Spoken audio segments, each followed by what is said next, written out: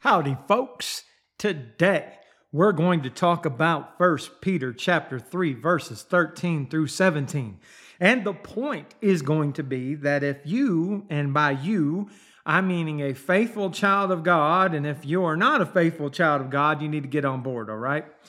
But if you, a faithful child of God, are going to suffer, you ought to suffer for doing good rather than doing evil.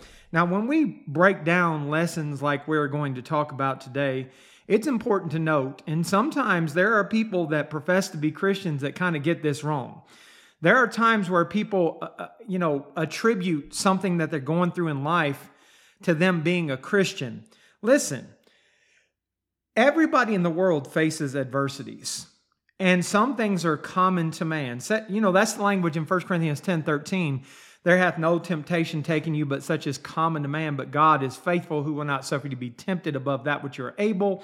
But the temptation also make a way to escape, that you may be able to bear it. If you look at that word temptation, it's like a testing of, a proof of, it's adversity, facing some kind of trial. There are things that everybody in the world go through, whether they're faithful children of God or atheists. Whether they are faithful children of God or false brethren, whether they are faithful children of God or utter hypocrites, and on you can go. Like, hey, everybody in the United States of America right now are facing certain types of things like economical issues. It has nothing to do with me being a Christian or you being a Christian that you're suffering those things. So we always want to be careful to make sure that we understand that if we're suffering from something, that we're not saying it's because I'm a Christian. Much of what people in modern day United States of America face is common to everybody, Christian or not. So with that out of the way, the point that we're going to be talking about is we live in a world, and it's not just today's world, but even going back to the time where the children of Israel were their own nation and God was their God. Of course, now we know that all of that has changed. If you're stepping back and you're still thinking physical Israel is the children of God, that's incorrect. You can go read Ephesians chapter 2 and 3 and see that that's incorrect. You can go and look at Hebrews chapter 12 and see that Mount Zion of today is in Hebrews chapter 12 and verse 22 teaches this. The Mount Zion of today, the city of the living God, is the heavenly Jerusalem. It's the general assembly and church of the firstborn being the firstborn from the dead in reference to Jesus Christ, and includes those that are written in heaven, the God, the judge of all, and the spirits of just men made perfect. I somewhat paraphrase that, so you want to go check that yourself. You can read it in Hebrews chapter 12, 22 and 23. And when I talked about Jesus Christ being the firstborn from the dead, you can go and read the context of Colossians 1, 12 through 18, where verse 18 says, He is the head of the body. The He in this context is Christ. He is the head of the body, the church, who is the beginning, the firstborn from the dead, that in all things He might have the preeminence. So not to get in an entire different lesson right there, but the point being, going back to the Old Testament, Israel at that time was God's chosen people. He was their God. And even during that time, among those professing to be and chosen to be God's people, there wasn't justice. In Isaiah, for example, Isaiah chapter 1, verses 21 through 23, how was the faithful city become a harlot? It was full of judgment, righteousness lodged in it, but now murderers. Thy silver is become dross, thy wine mixed with water. Thy princes are rebellious and companions of thieves. Everyone loveth gifts and followeth after reward. They judge not the fatherless, neither doth the cause of the widow come unto them. If you look at Micah the prophet, Micah 3, verse 11, the heads thereof judge for reward, meaning bribes, and the priests thereof teach for hire, and the prophets thereof divine for money. Yet will they lean upon the Lord and say, Is not the Lord among us? None evil can come upon us. You can see that there wasn't justice in the form of their civil government, in the form of their spiritual government, which was one of the same under the law of Moses, the prophets, and the Psalms, that bribery was in place, that they were robbing those that were incapable of taking care of themselves, the fatherless and the widows. Just a terrible time.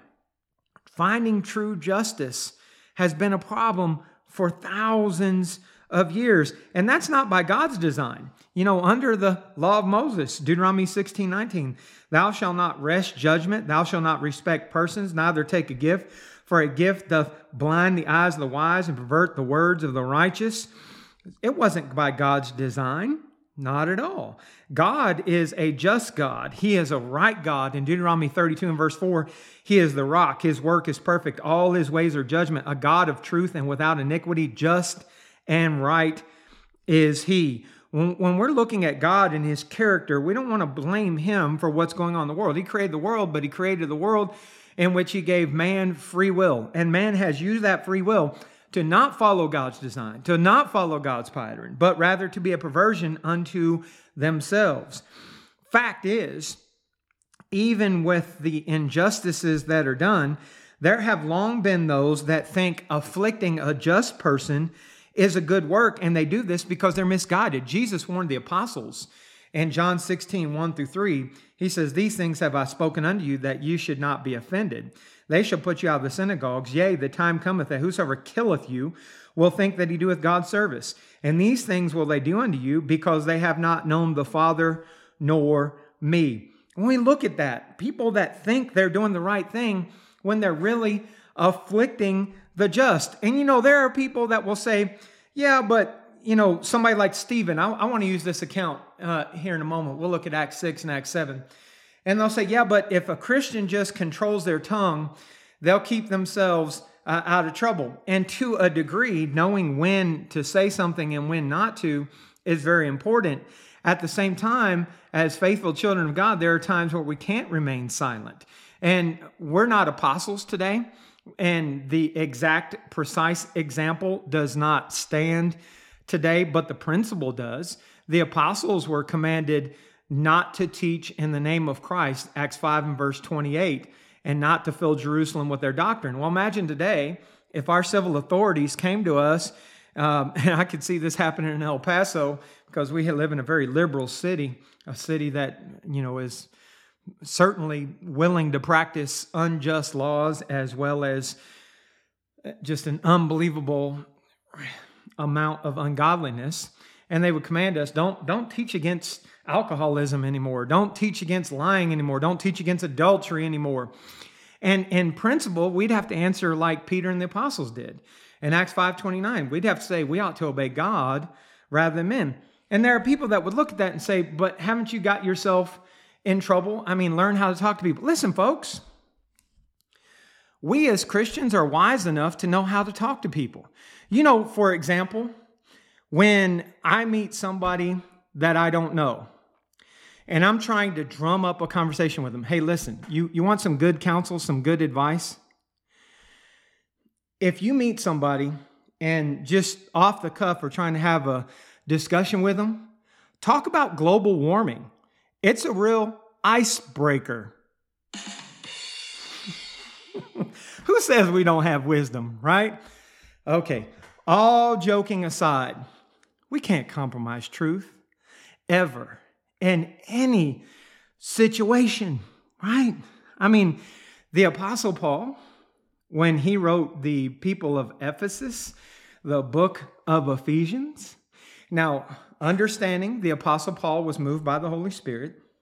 He was an ambassador for Christ. As an apostle, he literally spake on behalf of Christ. He was a representative of Christ.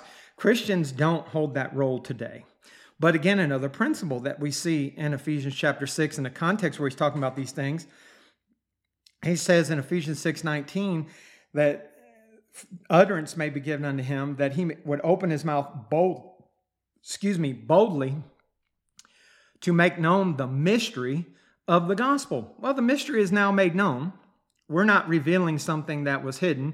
As the New Testament became more and more taught through, the mystery became unveiled. Now, anybody can open their Bible and read and understand the mystery, Ephesians 3:4, and that same letter that I just made reference to, but we even more than they, in that we have the entirety of God's word revealed unto us.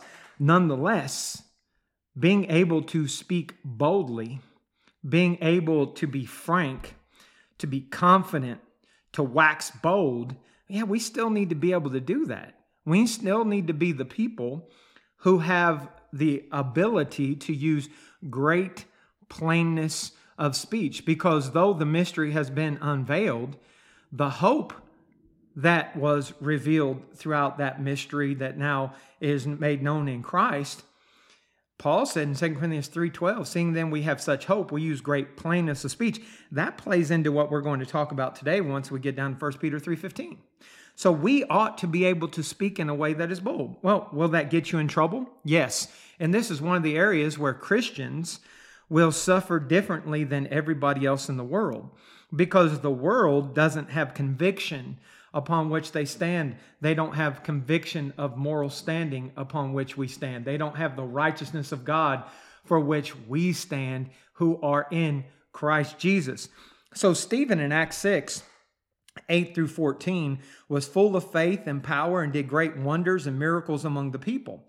So there rose certain of the synagogue, which is called the synagogue of the Libertines, and Cyrenians and Alexandrians and those of Cilicia, Asia, and they disputed with Stephen. They were not able to resist the wisdom and the spirit by which he spake. And just so we're all familiar here, Acts 6:5, he spake by the Holy Ghost, okay? So in Acts 6:11, they stubborn men which said, we have heard him speak blasphemous words against Moses and against God. And they stirred up the people, and the elders and the scribes came upon him and caught him and brought him in the council, set up false witnesses, which said, this man ceaseth not to speak blasphemous words against this holy place and the law. For we have heard him say that this Jesus of Nazareth shall destroy this place and shall change the customs which Moses delivered. Look, they created a false account against this man. Well, back to what I was talking about. Being a Christian and speaking boldly in these cases is going to get you into trouble. You know, maybe a person of the world might lie here, or they might do some other thing. No, Stephen preached the gospel to them in Acts 7. And then he got very point blank. And remember, for those of you out there that are of this mindset, that we ought to say things in a way that is non-offensive. Truth is offensive. It's just a fact. And being bold is a requirement of Christians. So Stephen, filled with the Holy Ghost, said in Acts 7:51, ye stiff-necked and uncircumcised in heart and ears, you do always resist the Holy Ghost as your fathers did, so do ye.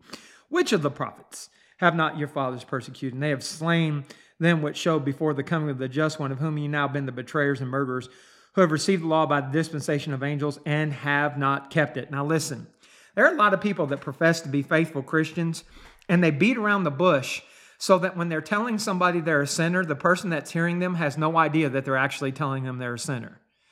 If you are concealing the truth so much to try to be politically correct or kind or whatever the case may be, to stay out of trouble or not to offend somebody, you're not actually speaking the truth, because the recipient of that message has no idea that you're telling them something is wrong. It's like going to a doctor, and the doctor sees that you have cancer.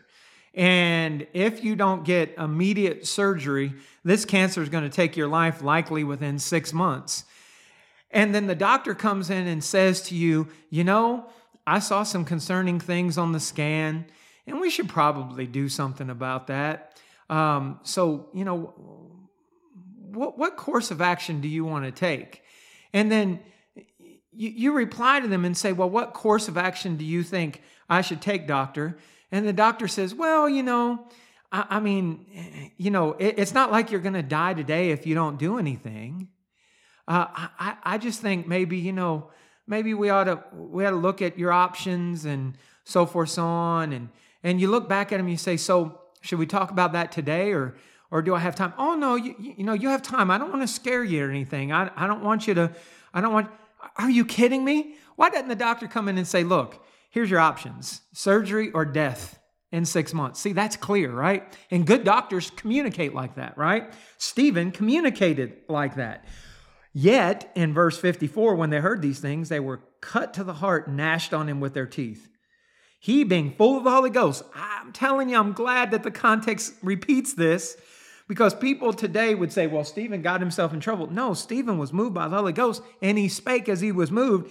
He looked up steadfast into heaven, saw the glory of God, and Jesus standing on the right hand of God. This is God's approval. And he said, behold, I see the heavens open, the Son of Man standing on the right hand of God.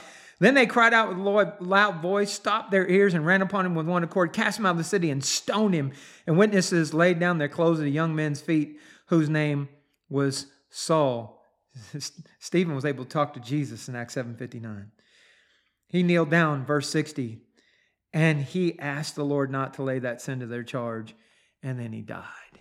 Folks, that's what it is to be a faithful child of God, to speak the truth in love. Speaking the truth in love is caring about souls. It's not putting in a way that's not offensive. What he said was so offensive that they killed him for it. Now, he could have put it like this, right? Now, listen, guys, you don't want to be like some people in the past who have rejected God. Okay, that's a whole lot different than your fathers, right? It doesn't communicate the very same message, doesn't indict the people present at all. And then Stephen could have walked away. Well, I told them the truth. No, you didn't. They didn't even know who you were talking about. They thought you were talking about somebody else. Probably would have thought you were talking about Gentile nations. Look, they set up false witnesses. They attacked Stephen, and he spoke the truth. What did he suffer for? For doing good rather than evil. Back in the Old Testament, in the Psalms, Psalm 27 and verse 12 says, delivering me not over the will of mine enemies, for false witnesses are risen up against me, and such as breathe out cruelty.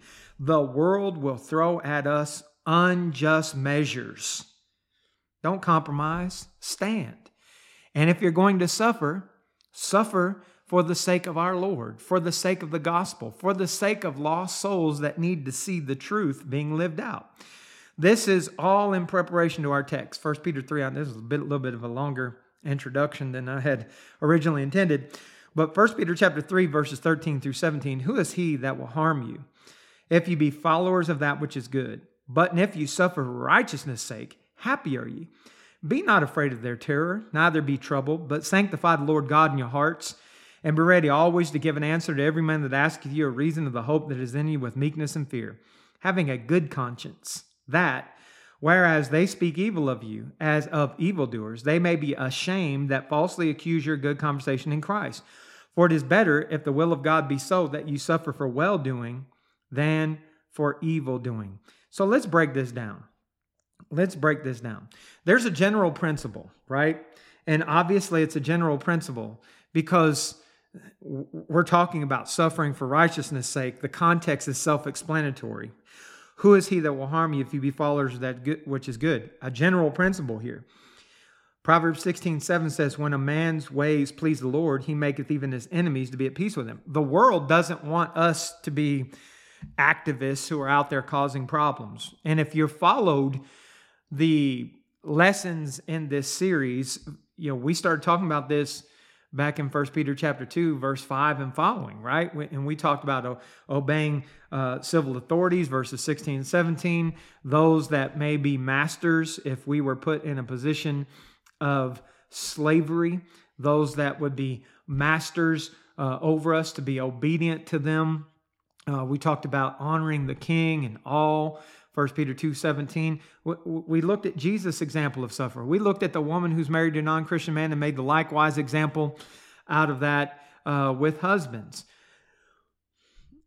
When a man's ways please the Lord, he maketh even his enemies to be at peace with him, is a general principle. Keep your head down, live faithful, do your work. That doesn't mean compromise the truth. It doesn't mean be ashamed of our Lord. It doesn't mean say things in a way that nobody knows what you're saying. It means don't be a troublemaker, right? Don't go out there and bring unnecessary attention upon yourself. Romans 13, we talked about this when we were looking at 1 Peter 2, 13 through 16. The first 3 verses says, let every soul be subject unto the higher powers. For there is no power here being authority, but of God. The powers that be are ordained of God. Whosoever therefore shall resist the power, resist the ordinance of God. They that resist shall receive in themselves damnation. For rulers are not a terror to good works, but to the evil. Will thou then not be afraid of the power? Do that which is good, and thou shalt have praise of the same. Look, I get pulled over by a police officer. Maybe you didn't do anything wrong. Maybe you followed the law. You can respond to that police officer in one of 2 ways. You can show respect to his position of authority, and you can obey his position of authority, or you can speak in such a way that's going to get you thrown in handcuffs. We as Christians do not want to bring upon ourselves unnecessary harm. Suffering in that case, if the police officer says, I'd like to see your driver's license and insurance and whatever else they may ask for, and you look at him, you're saying, who are you?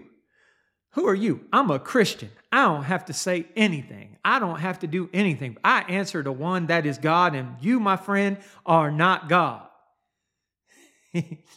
What are you doing? You end up arrested at the end of it, charged with whatever the officer, and then you tell people, yeah, I suffered for righteousness' sake. No, you didn't. You suffered for being an idiot. The Bible tells you to submit to that authority. You actually disobeyed God in his name. You're an idiot, right? In general, if you follow that police officer's instructions, and it's not always going to be the case, right? We're going to talk about that here in just less than a minute. But in general, whatever's going to happen, even if he gives you a ticket, you take it, you move on, you're not going to end up in jail. If you despise his authority, you go contrary to the laws of man, you're going to suffer. That's not wise. Now, I said in general, because like we talked about with Stephen, right? Psalm 35, 11 and 12 says, false witnesses did rise up, and they laid to my charge things that I knew not. They rewarded me evil for good, to the spoiling of my soul. Psalm 38:20, they also that render evil for good are mine adversaries, because I follow the thing that good is. Jesus to the disciples in Matthew 5:10 through 12. Blessed are they which are persecuted for righteousness' sake, for theirs is the kingdom of heaven. Blessed are ye when men shall revile you, persecute you, say all manner of evil against you falsely for my sake. Rejoice and be exceedingly glad, for great is your reward in heaven, for so persecuted they the prophets which were before you. So in general, we're going to stay out of trouble, in general, by being followers of that which is good. But there will be, because you're a faithful child of God, those that will attack you for good. It's not a guarantee that I'm going to obey God, I'm going to be a good citizen, keeps you out of trouble. Think about Jesus, right? When you look at the language that Peter used in Acts 3:13 through 15, he said, you denied the Holy One and the just and desired a murder to be granted unto you. There's nothing good about that. Jesus didn't do anything wrong. Pilate recognized that he was just, but the children of Israel chose to have Jesus' blood on their and their children's heads. And they didn't care that he was a just man. So in general, if you do that which is good, you'll not suffer harm. However, there are those cases where because you're a faithful child of God, you're going to suffer. And that is where the text goes. 1 Peter 3:13 continues, but and if ye suffer for righteousness' sake, happy are ye, and be not afraid of their terror, neither be troubled. So it continues to tell you, yes, you might suffer for righteousness' sake. I again draw your attention to Acts 5, where the apostles were being persecuted. In verses 40 through 42, Gamaliel had just given a defense of them to see whether the things that they're going to say and do are of God. And the council agreed. And when they had called the apostles and beaten them, they commanded them that they should not speak in the name of Jesus, and they let them go. Well, what did the apostles do with that? They departed from the presence of the council, rejoicing that they were counted worthy to suffer shame for his name. And daily in the temple and every house they ceased not to teach and preach Jesus Christ. Being willing to suffer for righteousness' sake. And that's a mindset. Paul, the Apostle Paul in 2 Corinthians chapter 12, he talks about how it was, he had visions and revelations of the Lord, things that he couldn't even put into words that he saw, and that he prayed to God and he asked the Lord that the thing that he was suffering in the flesh, his thorn in the flesh, might be taken from him. And he asked the Lord for that. And the Lord said, "My grace is sufficient for thee, for my strength is made perfect in weakness." So the Apostle Paul's mindset then was this: "Most gladly, therefore, will I rather glory in my infirmities, that the power of Christ may rest upon me. Therefore, I take pleasures in infirmities, in reproaches, in necessities, in persecutions, in distress for Christ's sake. For when I am weak, then am I strong." Being able to suffer for righteousness' sake and to be happy that you're suffering for righteousness' sake, that is a mindset. I'll tell you what, just a little off topic for a second. Right now, as I'm recording this podcast, I'm actually able to do it from my desk because I'm the only one home. Normally, I have to go into the garage and shut the door, and you all might recall this if you're listening to my podcast regularly. I have a daughter that's mentally retarded, Taylor. She's an adult, and she'll go through the house sometimes just making the craziest of noises.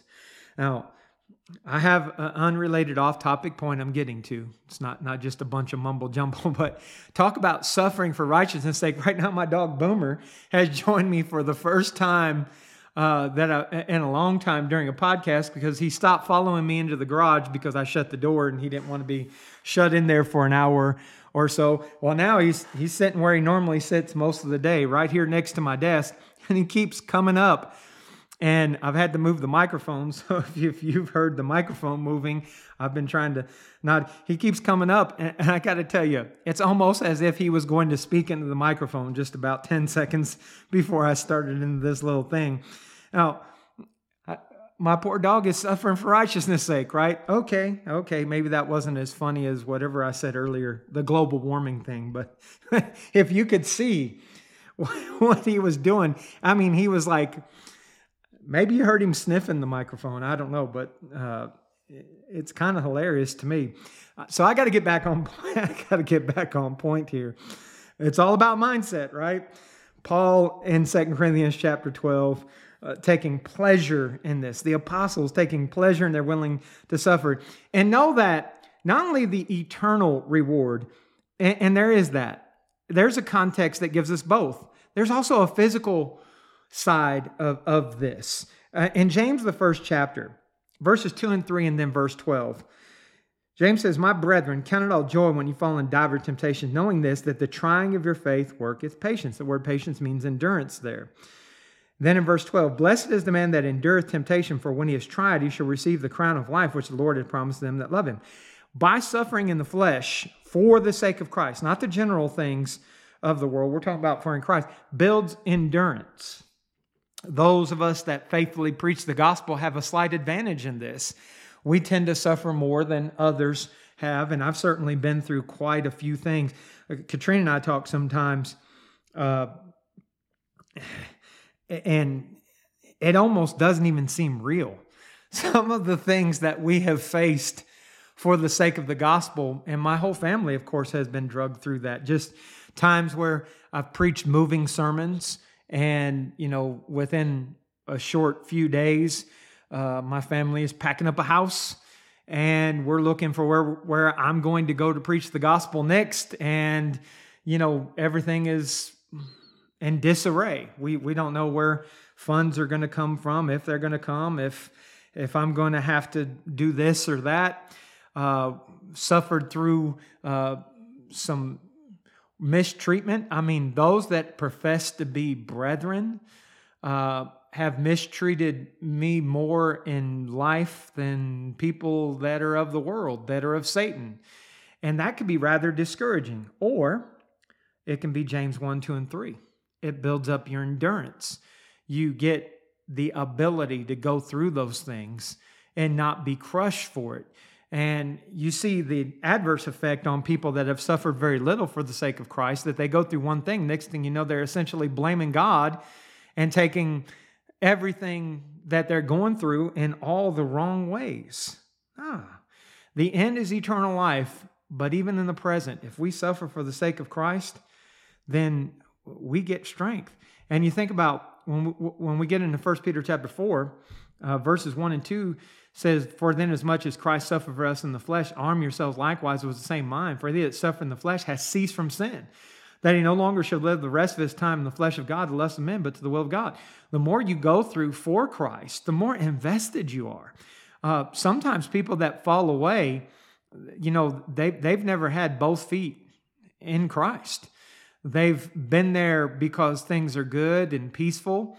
And then when the carnal peace goes away, hey, listen, if you don't realize this and why Paul could say what he did and the apostles could go through what they went through, even though they were facing extreme adversity in the flesh, there is a peace that is in Christ, even when you're suffering in the world, that is beyond the comprehension of most people. Paul talked about it in Philippians 4:7, the peace of God which passes all understanding shall keep your hearts and minds through Christ Jesus. Even when you're suffering through things, this builds that endurance. It might not be okay tomorrow in a carnal sense, but you've gotten through it in the past, and the end is eternal life, and you're focused on the finish line. You're focused on the finish line. I want you to think about how our context goes on. "Happy are ye, and be not afraid of their terror, neither be troubled."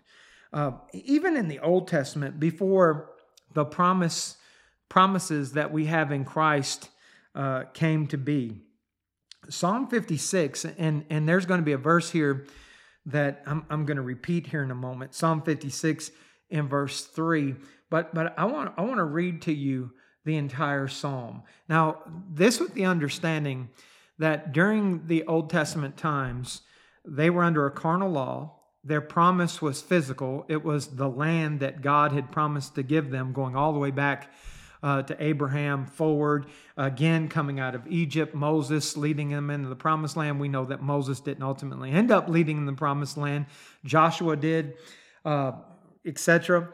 Well, Psalm 56, just with that physical side behind it, yet principles that we want to draw from, because those things that are written aforetime are written for our learning, that we, through patience and comfort of the Scriptures, might have hope. For Romans 15, verse 4.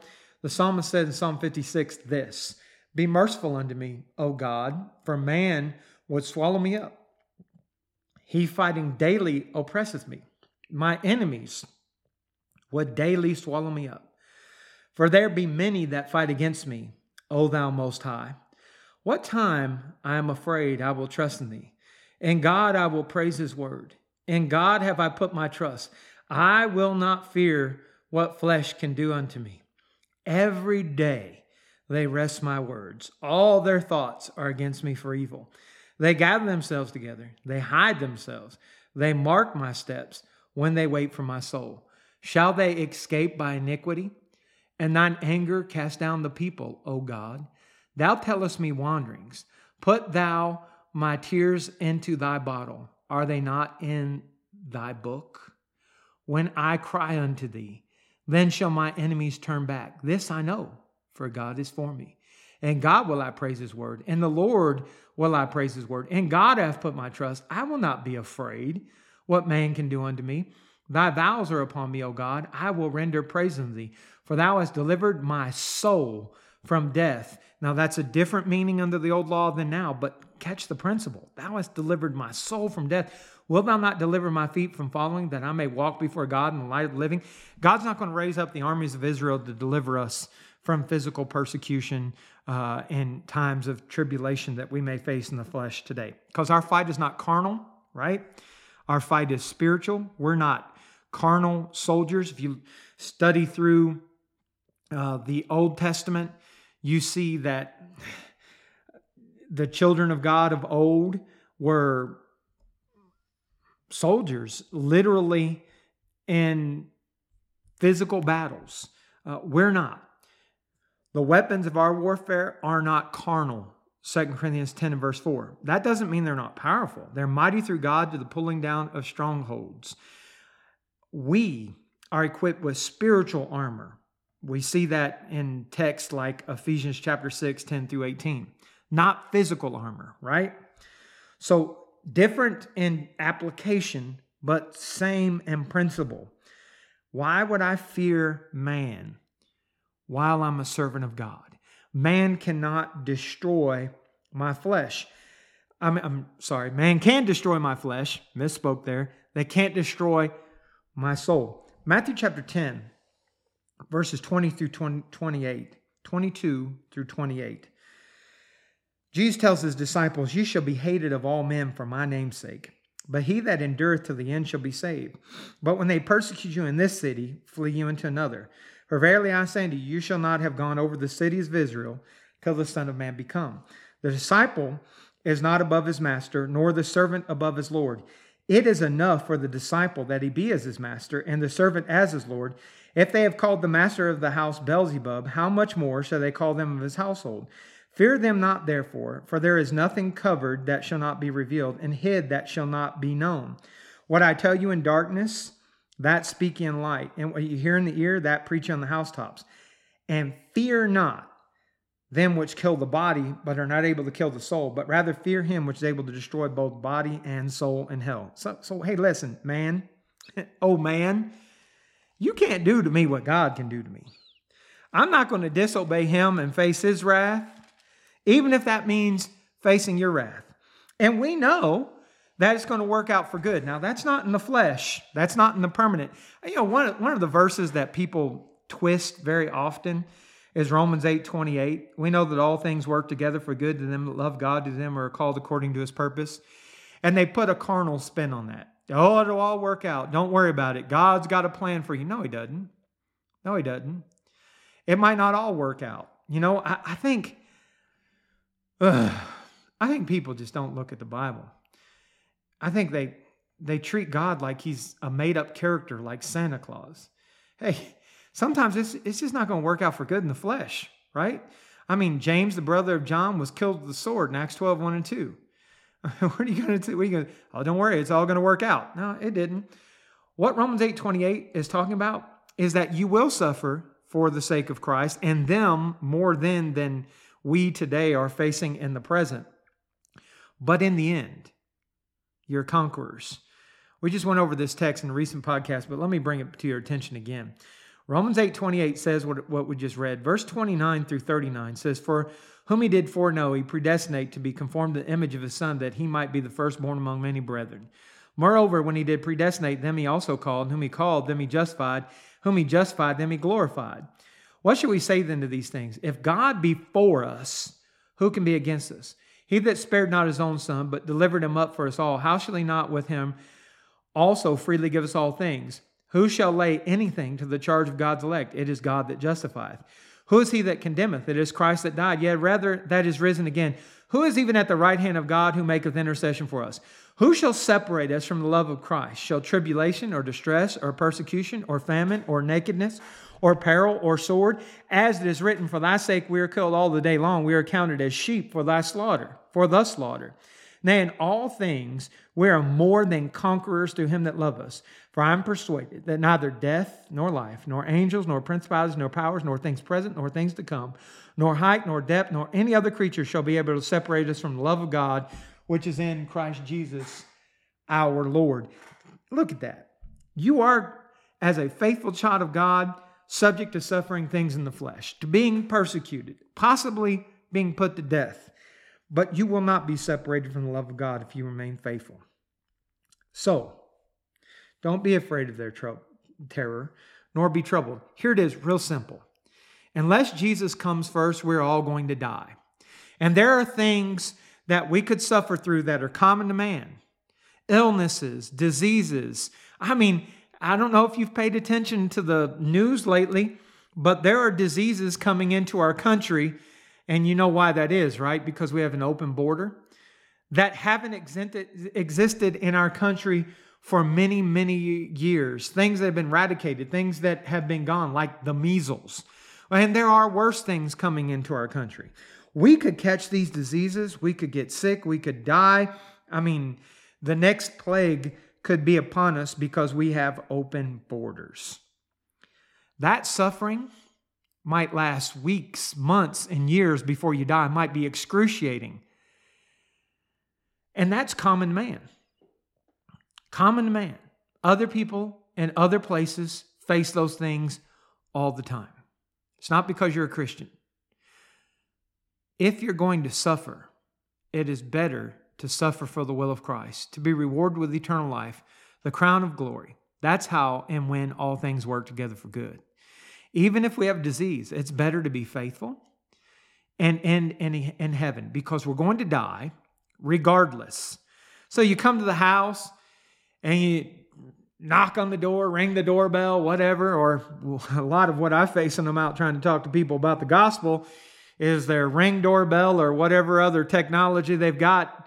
You're being recorded, all kinds of different messages that you hear. They don't even answer the door. Somebody comes to whatever way your door gets your attention and tells you, you will cease to be a Christian today, or we're going to stone you to death. I know that's not practiced in the United States of America today and a lot of other places. There are a few places where it might be, Muslim countries, etc. But if that happens, open the door. If you're going to die, go out standing for the Lord rather than dying from some plague. Now, don't get me wrong. As Christians, we have the right to flee persecution. Acts 8. I'm not telling you literally to open the door. I'm just saying there are worse ways to die than suffering for Christ.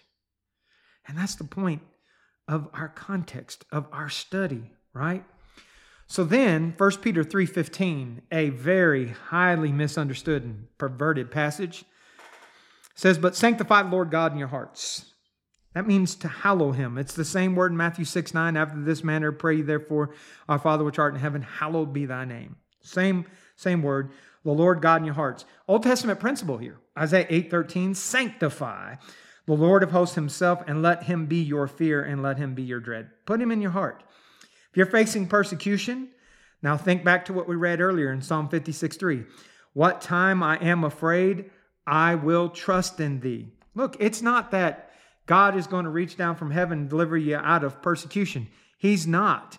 And even when he did of old, he doesn't operate that same way today. He's not going to deliver us out of Egyptian bondage. He's not going to send us a Moses and an Aaron, okay? But like that psalm, when I'm afraid, I will trust in thee. I'm not going to say, God, deliver me now. But whatever happens to me, I know that my soul is in the hands of my Lord. So I'm not going to be afraid. Even in the Old Testament. And I hate that the saints of old who do not have the hope in Christ that we have today seemed in many times to be more bold than people that profess to be Christians today. The saints of old said things like this, Psalm 112:7. He shall not be afraid of evil tidings. His heart is fixed, trusting in the Lord. So from that, with sanctifying the Lord God in your hearts, that takes away that fear. That gives us that boldness. Be ready always to give an answer to every man that asketh you a reason of the hope that's in you with meekness and in fear. Ready to give an answer. I want to talk about something here before we get into what this is. I don't know about you, but I was incorrectly taught 1 Peter 3:15 when I was a babe in Christ. And for a number of years thought that the meaning of this verse was every time somebody asked me a Bible question, I need to be ready to answer it. And even more so, that this meant I need to be set for the defense of the gospel. Well, that is another passage. That's Philippians 1 and verse 17, right? Where Paul said that he was set for the defense of the gospel. And a whole different context in itself. That's not our text today. But I was taught 1 Peter 3:15 meant go out against those false teachers. But when you study the Bible as a whole, and you already know that this isn't the context. This context is when you're brought before men, suffering for the sake of Christ,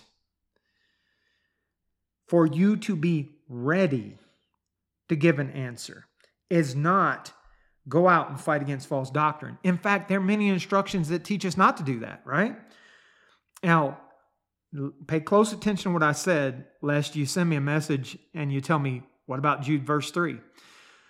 I said, go out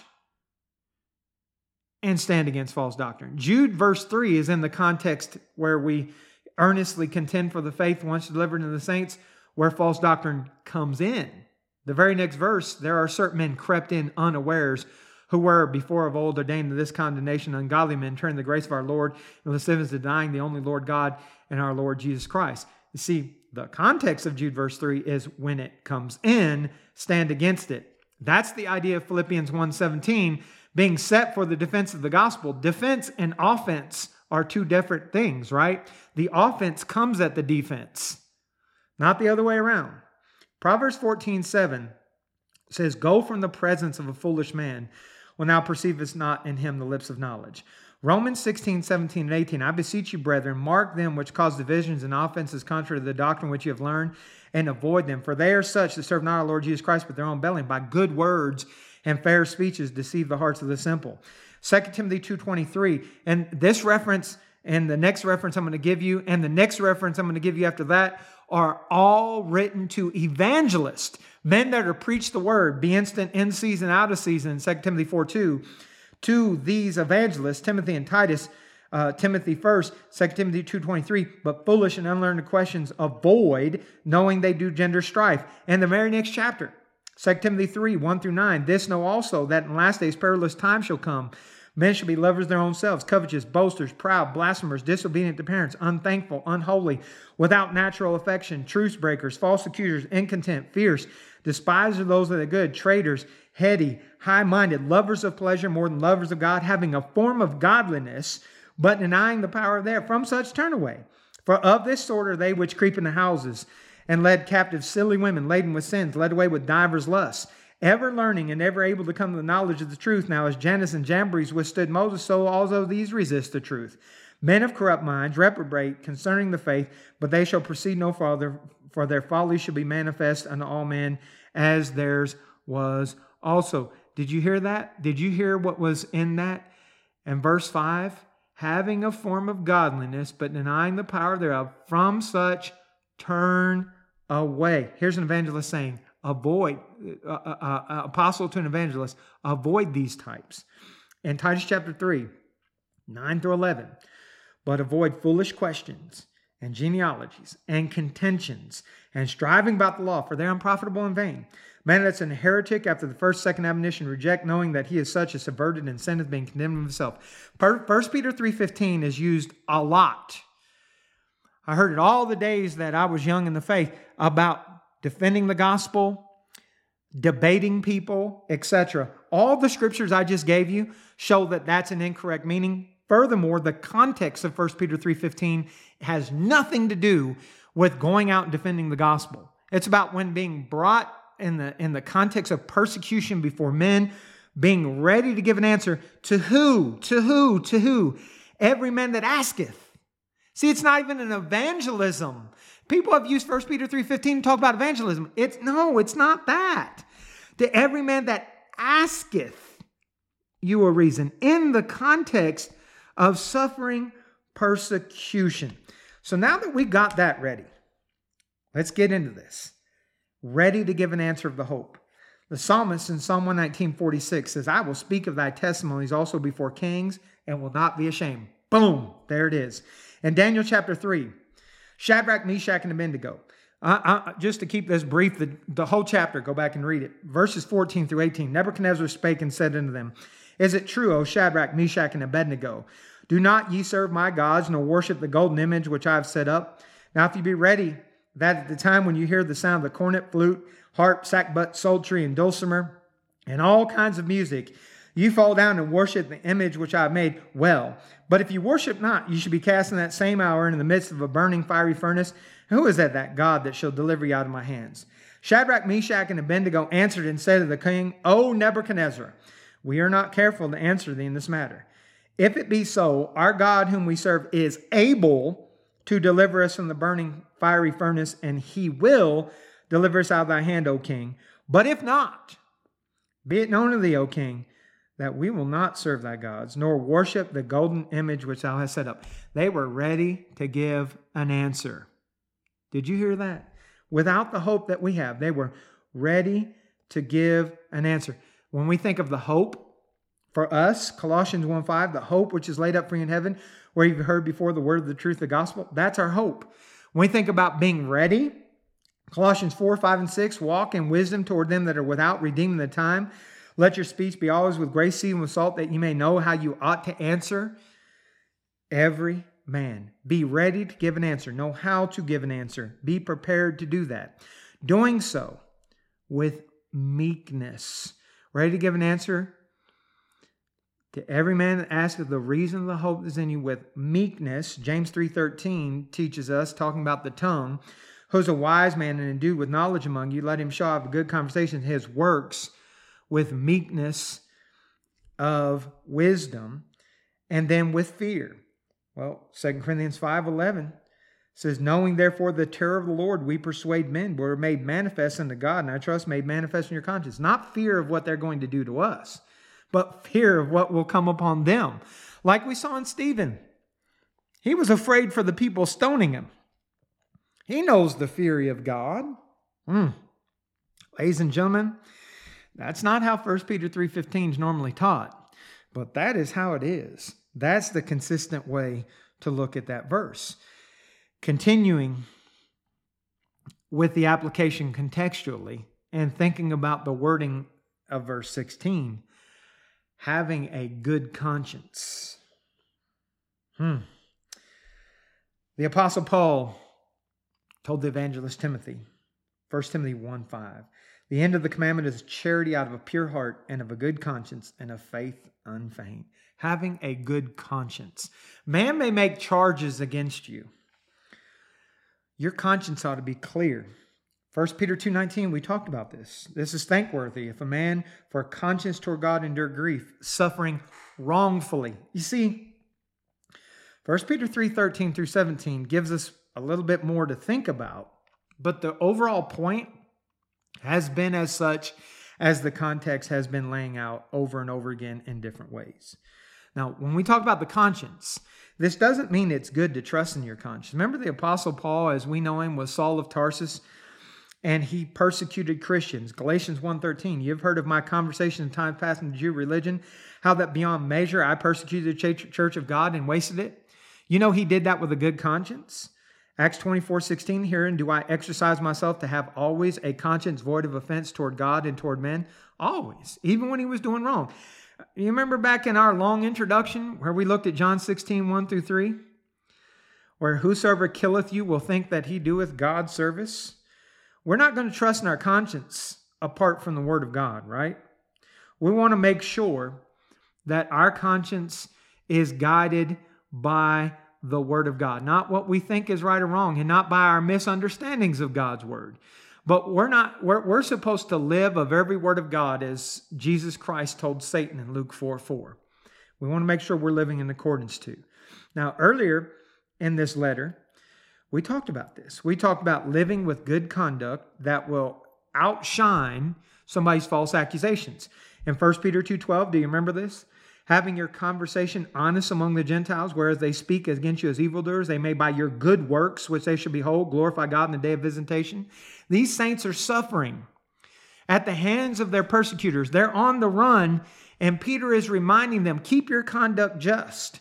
Titus the evangelist was told in Titus 2:7-8, in all things showing thyself a pattern of good works, in doctrine showing uncorruptness, gravity, sincerity, sound speech that cannot be condemned, that he is the contrary part may be ashamed, having no evil thing to say of you. Living aright.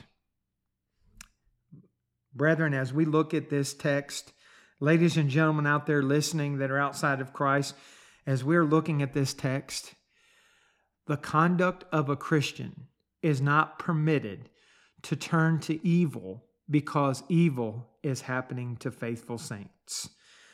Faithful Christians are to conduct ourselves in a manner pleasing to God, no matter what the world around us is doing to us. Yes.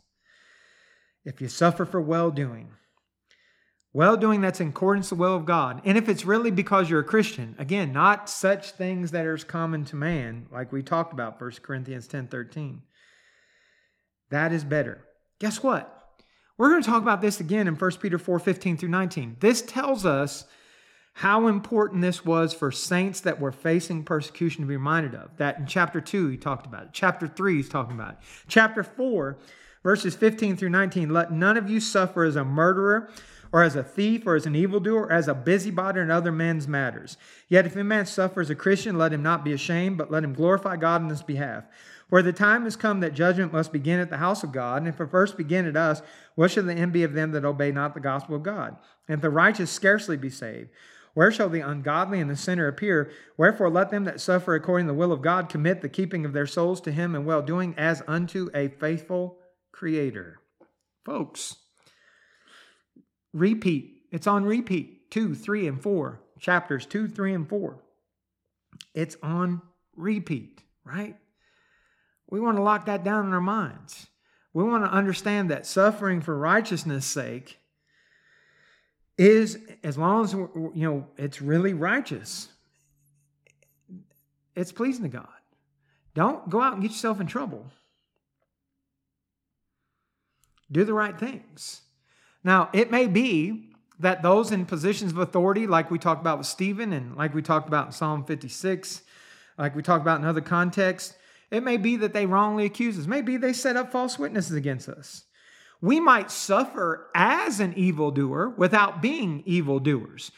Paul in 2 Timothy chapter 2, verses 8 through 12, wrote Timothy, remember that Jesus Christ of the seed of David was raised from the dead according to my gospel, wherein I suffer trouble as an evildoer, even unto bonds, but the word of God is not bound. Therefore I endure all things for the elect's sake, that they also may obtain salvation which is in Christ Jesus with eternal glory.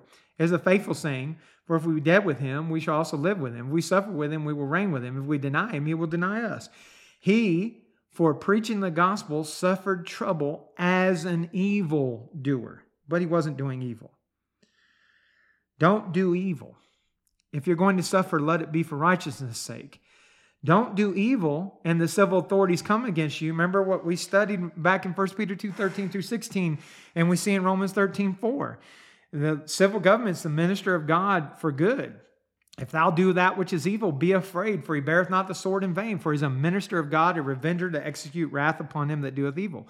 God has given the authority to civil governments to execute those who break the law, those that live in an evil manner. Don't suffer at the hands of civil authorities for doing wrong. If you're going to suffer, suffer for doing good. You got it? Man, it's a great text, right? Wow, it's just great. It's great. So next week, much like we see, and this is a pattern, I've thought a lot about this as a teacher.